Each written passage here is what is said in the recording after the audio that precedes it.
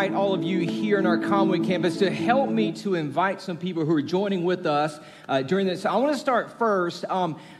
In a few minutes ago, Sally reminded me that our J. Reuben campus is joining us right now. So would you help me make them feel welcome? We're so excited that you are joining us today. But also, you might be joining us online. So whether you're watching, maybe on you might be on vacation, you're watching, maybe you got your device pulled out. You might be watching on YouTube or joining us on the Rock C3 app. We're just so thankful, especially when you're traveling. We like to say it this way.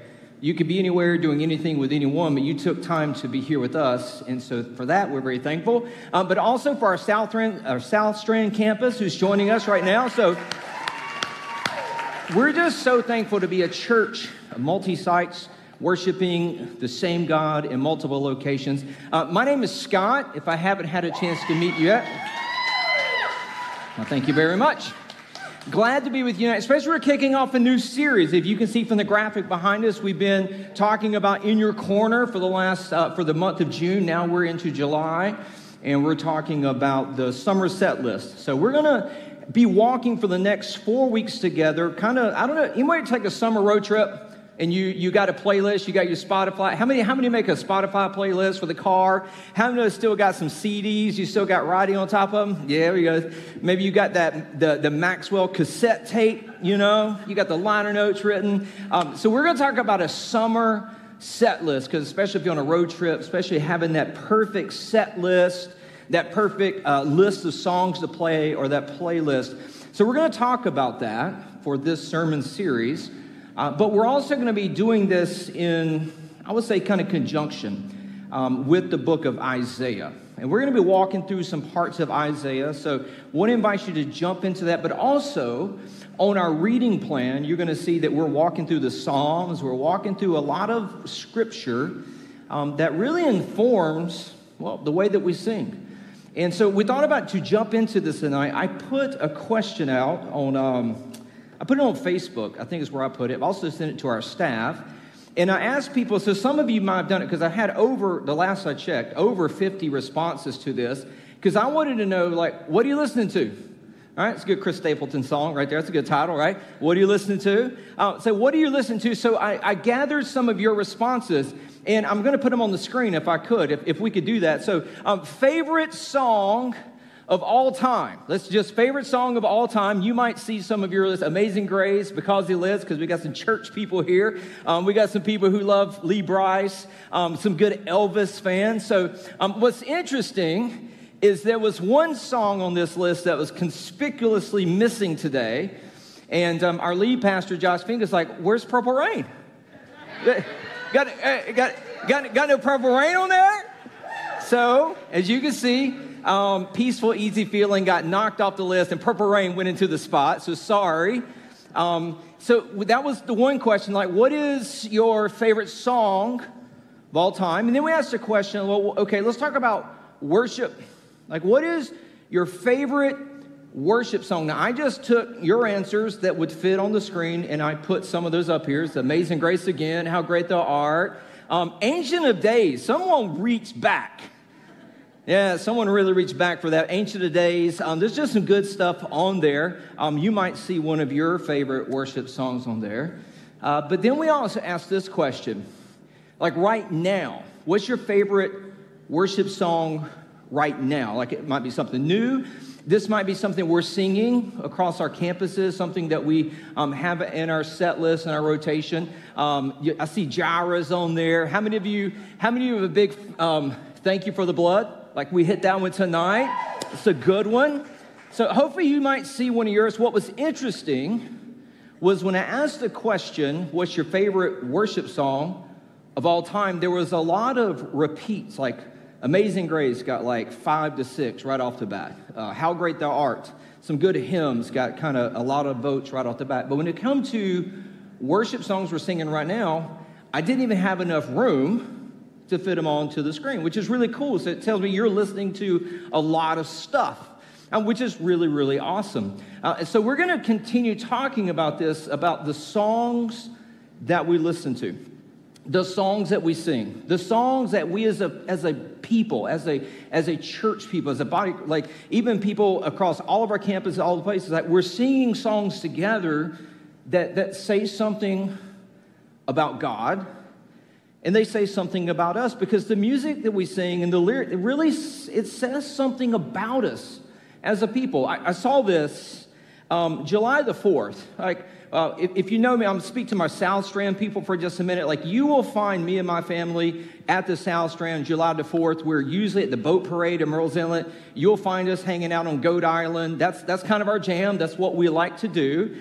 But so we have some of our friends that were with us, and so there's these three young ladies, Anna Wallace and her two friends. They're in charge of the set list. They got their phone out, and they're in charge of the radio, right, on the boat. And so they're setting the songs, and it's interesting because on July the 4th, there's just some songs that have to hit. Like, you may not listen to Lee Greenwood for any of the rest of the year, but I promise you got to listen to a little Lee Greenwood. How many of you like Born in the USA, little Springsteen? So we were inadvertently in the boat parade.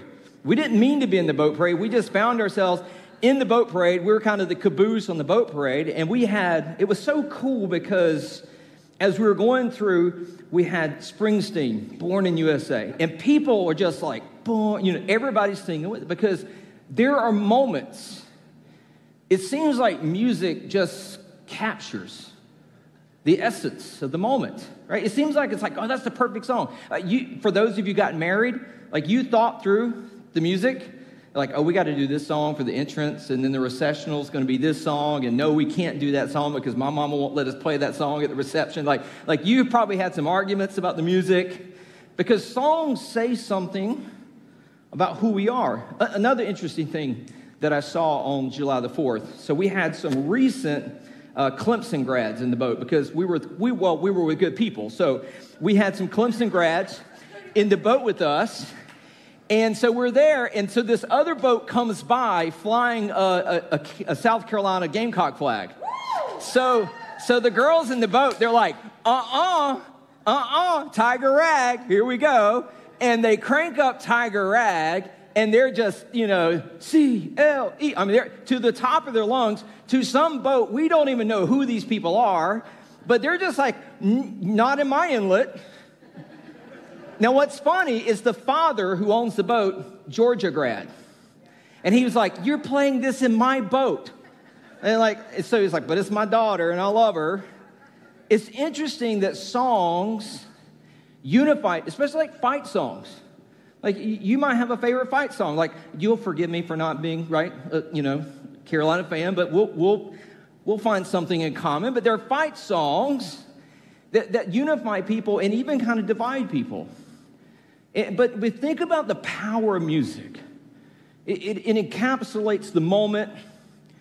Sometimes songs can say something that you don't know how to say, but you're like, but listen to this song. It says what I mean. All right? You've ever tried to apologize with a song because you didn't know how to say I'm sorry? Like music, it has a way of saying things. So therefore, we should be really careful about what our songs say. And especially if we're going to sing them. Especially if we're going to stand together and make bold proclamations that really and truly we want to make sure that there are some songs that we're like, do I know what this song actually means? Now that I've got kids that are teenagers, we're showing them some of the movies that we grew up on in the 80s. I don't remember the language in the 80s, and now we're watching movies going I can't believe this is in here. And you thought you knew the movie. You thought you knew the theme song. You're like, oh, I didn't know this as well as I thought I did. And so I'm like, man, we should probably understand what we're singing. And especially it's music, especially for the church, because Scripture talks a lot about this. Matter of fact, this might be one time in Scripture where God really shows his anger over the topic of worship. Now, matter of fact, like it would be great if that we were to get together and sing things that, well, for example, in Isaiah, there's a passage in Isaiah, in Isaiah chapter 12, verse 4 and 6. So Isaiah is giving us some lyrics for the nation of Israel. In that wonderful day, you will sing. Here's what we hope that you sing. Thank the Lord, praise his name, tell the nations what he has done. Let him know how mighty he is. Sing to the Lord, for he has done wonderful things. Make known his praise around the world. Like, sing your songs. Like, that's what we're supposed to do. We're supposed to let people know about God, who God is, what God has done around the world. And music is a vehicle by which we can do that. Let all the people of Jerusalem, so this is like at the church, they're like, let them know that they are to shout his praise with a joy. Like, your heart should be connected to the words. For, here's the reason. For great is the Holy One of Israel who, he lives among you. And so what Isaiah is trying to remind them, like, you're talking about a God who's in the room with you. He lives God is among us. So it's like, we want to make sure that we're saying things that we actually believe. Later in Isaiah 29, God has some words about this because he's been watching the people of Jerusalem. He's been watching Israel's worship. And he says something in Isaiah 29:13 that's, it's kind of hard to hear.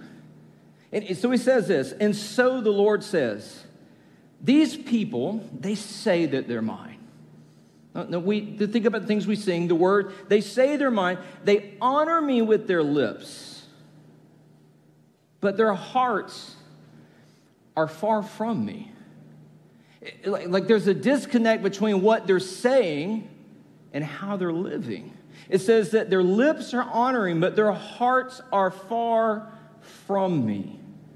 And their worship of me is nothing but man-made rules learned by rote. Like they know the songs. Like they've got it memorized. They know the words. They know the lyrics. But what God is so angry about is that if we're not careful, there's a lesson that we should learn from Israel, which is God's people, this nation that God designed a relationship with, that we can learn so much from, that God's like, okay, so their lips I hear. And I hear this, like they got all the right words. They're saying all the right things because they got it memorized. I mean, they even know the hand motions. Like they got it down. But their heart, so far from me. It's possible to sing the song, to know the words, and to go through the motions, and your heart not be connected to it. And so God gives a warning. It's like, okay, if we want to understand the songs that we sing, this is the first step. We got to be really, really careful that what we're saying and what we're actually saying that we profess with our mouth and our lips and what we're saying, like we got to make sure that these songs actually match the way that we live. Really and truly, like he's like, listen, like I hear you. You're gotten really good at doing the stuff. But the relationship part, you have forgotten. So God's like, listen, there's some things that we just really need to talk about. Matter of fact, Isaiah, if you understand him as a prophet, he was a guy who his job was, to tell people what they needed to hear, but what they didn't want to hear. And so in Isaiah chapter 1, he's speaking for God. And so God's like, okay, let me just talk about worship for a moment. Because if there becomes a disconnect, between what it is that you say and what you do, it becomes more than just a small problem. It's actually, in God's eyes, a really big problem. So he says this, and check this out. Isaiah chapter 1, I'll start in verse 11. So this is Isaiah speaking for God. And so this is the words of God. And God is saying, what makes you think I want all your sacrifices? He's like, let's talk about worship. Let's talk about the people when they come together. Let's talk about the church. When the church gathers, he says, what makes you think I want all your sacrifices, says the Lord? I'm sick of your burnt offerings of rams and of the fat and the fatted cattle. I get no pleasure from the blood of bulls and lambs and goats. When you come to worship me, who asked you to pray through the courts with all this ceremony? God's like, I'm seeing this, and I'm just like, I don't know how we got here. Stop bringing me your meaningless gifts. The incense of your offerings, well, they disgust me. As for your celebrations of the new moon and the Sabbath and your special days for fasting, well, they are all sinful and they're false. I want no more of your pious meetings. Now, this is hard to hear, that people are worshiping, and this is what God says, they are a burden to me. It's not like you're just singing off key here. It's not just like you don't know the word. Like, this is a bigger, deeper issue. And God's like, this is a burden to me. I cannot stand them. This is not a small issue. This isn't a small problem in God's eyes. And then he says this, and you might not be from a church that lifts their hands. I know some of us, you're still like, I don't know if I can take them out of my pocket yet. Like, is that third week? Like, is it the third Sunday? Do I take my hands out? Like, I don't know when to do this. And like, so some people got hands up. And so Nation of Israel got their hands up. And he says, when you lift up your hands in prayer, I will not look. Though you offer me many prayers, I will not listen. For your hands that are raised. Now get this. This is a hard text, and I'm gonna dive into this. Your hands are covered with the blood of innocent victims. Now, that sounds harsh. That your hands are covered with the blood of innocent. You're like, wait a minute. Like, I thought this was about worship. I haven't killed anyone.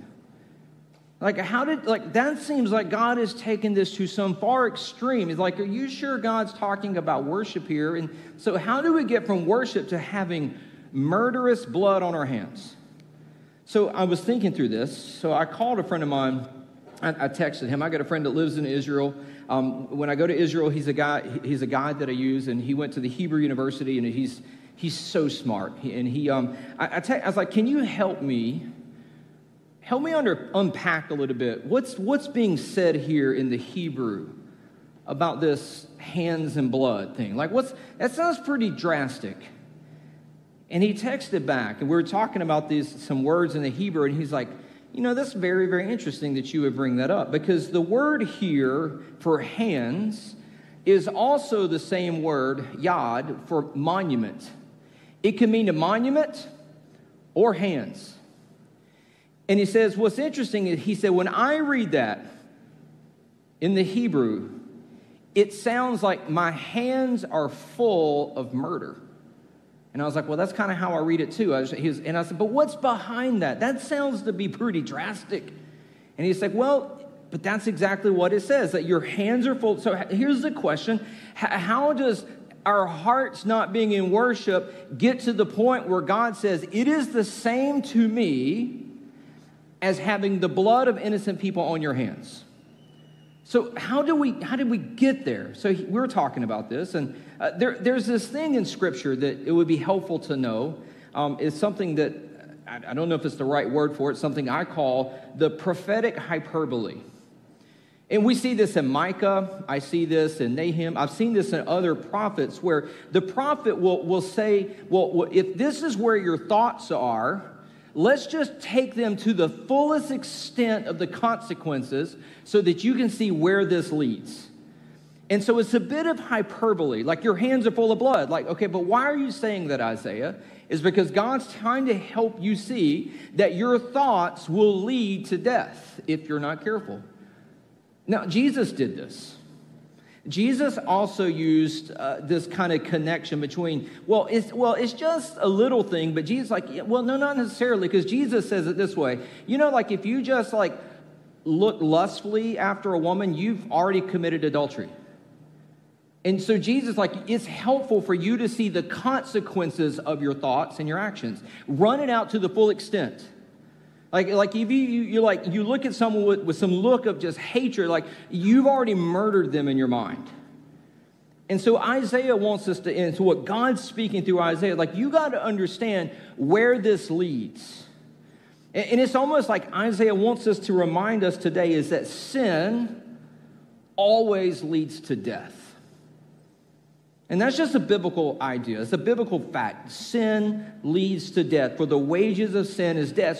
So there will come a time, like if you run it out, like what happens if we're not mindful of our worship? What will happen? Well, it leads to death. It leads to hurt. It leads to harm. It leads us to a place like it's going to be death of a relationship between you and God and other people. It is like you got to pay really close attention to your heart. Now, I'm speaking about ancient Israel. But I would say for us, whether you're at J. Reuben, the South Strand, here in Conway, wherever you're watching with us, it's like, but this is us today. But because we have a bit of an issue ourselves when it comes to church. Like we do this. Like there's I would say as the modern day church, there are times when the blood is on our hands. And we're trying to lift up holy hands in worship, but God's like, all I see is blood-stained hands because your heart is far from me. I hear your lips, but your heart is far from me. Like, you can't come in here and trick me. So how do we as the modern-day church, well, we got a little bit of a list here. Here's a list.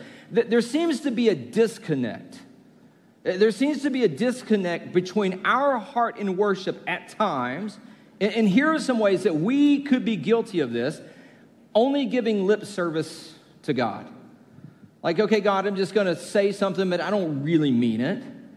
That we're in the same category, not living by our own rules and not God. Performance, not just up here, but also in life. Like, we're not just living for the Lord, we're just performing to impress other people. And our life, which is supposed to be according to Scripture, a holy sacrifice that is pleasing to the Lord, how we live our lives as a living sacrifice, well, it really is an act of performance. And in that, God's like, I'm not impressed using prayers as transition. Now, I will just, insider baseball, we do that here at The Rock sometimes. Sometimes it's necessary and just sometimes like, but maybe we should just at least be honest and call it into question. But it's something we do at home. Because sometimes prayer is just the thing you do to get unhungry. Like, I'm just ready to eat. Somebody say the prayer. Preacher, preacher's here, say the blessing. Like, no, you don't want the preacher to really pray. You're just hungry. And prayer is just a transition to get you unhungry. It's not like we're really praying. It's like, I'm just ready to eat. Would someone please say a prayer real quick? Because I'm just ready to eat. And God's like, I see your lips moving. I see your lips moving, but your heart is far from us. A few other things. We're playing with emotions through music. With singing what we don't believe and not living what we're singing. And this was a big one. It was accepting praise instead of giving it. In the church, well, we could be guilty of this. And so it's not just an issue for just people in Isaiah's time. It's an issue for us. And so, well, the problem is, I would say for us today, that if there's a disconnect between what we profess with our lips and where our heart is, well, then there's blood on our hands. But then the question is like, well, what do I do about that? How do I get this blood off of my hands? Like, I don't want God to, I want to lift my hands in worship. I want to worship the Lord. I want to lift up holy hands in worship. So what do we do with that? And that's a question that we're going to unpack. Like, well, how we get the blood off of our hands is the blood on our heart. Now this is a really strange statement. If you haven't been around church, if you haven't read the Bible before, you're like, wait a minute, blood on our hearts to get blood off our hands?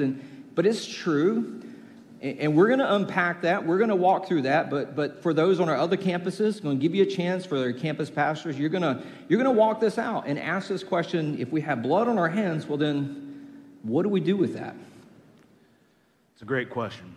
And it's a really weird statement, but I believe if we break down this scripture, we'll understand why blood on our hearts really is that thing that cleanses us and takes away that blood on our hands. So let's look at Isaiah 1, verse 18. It says this, "Come now, let's settle this. Though your sins are like scarlet, I will make them white as snow. Though they are red like crimson, I will make them white as wool. What God is saying is He is the one that cleanses us. Now, I'm a father of two. One of my daughters is 2 years old, and my other daughter is like 8 weeks old. And if you're a parent, you get this. Sometimes when they use the bathroom, there's a blowout situation, right? And there comes a point in the blowout where you just got to say, you know what? We're taking the loss today and we're throwing this outfit away, right? Like, it is not worth cleaning. It is not worth prepping. This thing going straight into the garbage can. Claire almost had one yesterday. It was disgusting. And I think that's weirdly how some people treat their life, right? Like, where you're going, this is such a mess. This is so stained. This is so dirty that there is nothing that I can do to make this better. You know, for some of you, that's because you have been in a sin habit for years upon years, and you're like, no matter what you do, you can't get away from it. No matter how many times you tried to stop that addiction, it just keeps coming back. And no matter what happens, you're like, man, it's just always a part of my life. And I can't do anything to get rid of it. Well, there's others of you that you've looked at your life and you're hearing like, man, I need to start doing something different. I need to start living out my worship. I need to start acting a specific way. But you've been living that way for 5, 10, 15, 20 years, and you're looking at your routine going, how in the world am I going to change my entire life? That's going to mess things up for me personally, my job, my family. Like, it's just going to be so different. Like, I don't know if I can get out of that routine. So what ends up happening is if you feel one of those two ways, you're like, well, there's nothing we can do. I can't be washed clean. I am just stained, and that's how it is. But it's not. We see here where God's saying, I can make you clean. We are all guilty. We have all sinned. We are all stained, but we don't have to stay that way. Because through the redemptive work of Christ, we can be made clean. He cleanses us. He sets us free to avoid evil and do good. If you don't know the story of Jesus, it's very simple. God created us. We sinned. We pushed him away. And when I say we, I mean all of us have sinned at some point in our life. We've separated ourselves from God. And Jesus looks at us and says, I want to save you. So he comes down from heaven to earth, lives 33 years on this earth, dies on the cross. His blood is spilled. The reason his blood was spilled was that he took the punishment that we deserved. And now all we have to do is say, Jesus, I am choosing to follow you. And when we decide to follow Jesus, that is getting his blood on our hearts. It washes away, it cleanses us from that life, that death that we deserved. See, we have to get his blood on our hearts. And then we got to wash ourselves. Verse 16, we're going back a couple verses. It says this in verse 16. It says, wash yourselves and be clean. The Israelites at the time would have done, this would have meant to purify. At the time, there's also ceremonial washings, and we see John the Baptist do this through baptism. We see the disciples and the apostles go, hey, repent and be baptized. And we can do that same thing. We can repent. We can be baptized. We can change our lives. If you don't know what baptism is, to me, it's the symbolic nature of going from death to life, just like Jesus did. And when we come out of the water, we are a new creation. We are something better. We are something cleaner. We are our shame, our guilt, our struggles, they're washed away. Now, it doesn't mean we're not going to battle things in the future, but what that does mean is we get a fresh start. And baptism, it's not what saves you, but I do believe it's part of the salvation response, because we say, Jesus, I'm going to follow you. And we get his blood on our hearts. And we take that step to be washed clean through the act of baptism as a sign, as a signal that, yes, this is a decision that I have made. But the story doesn't stop there. We got a whole lot of life to live. The second part of that verse 16, we'll go back to it. It says this, get your sins out of my sight. Give up your evil ways. And then verse 17, it says, learn to do good, seek justice, help the oppressed, defend the cause of orphans, and fight for the rights of widows. That's a powerful scripture, because following Jesus and having his blood on our hearts, it's not about stopping. It's about starting. We say, hey, I'm going to stop doing that sin. I'm going to get that out of my life. I'm going to flee from that. But as I'm stopping that, I'm going to start doing good. I'm going to see what's around me. I'm going to see what I can do. I'm going to see how I can grow the kingdom. And I think every single one of us, we have something in our heart, in our bones, in our soul where we are striving for a life that's meaningful, a life that's impactful, a life that's purposeful. So we just do everything we can to find something that, man, it feels like we matter.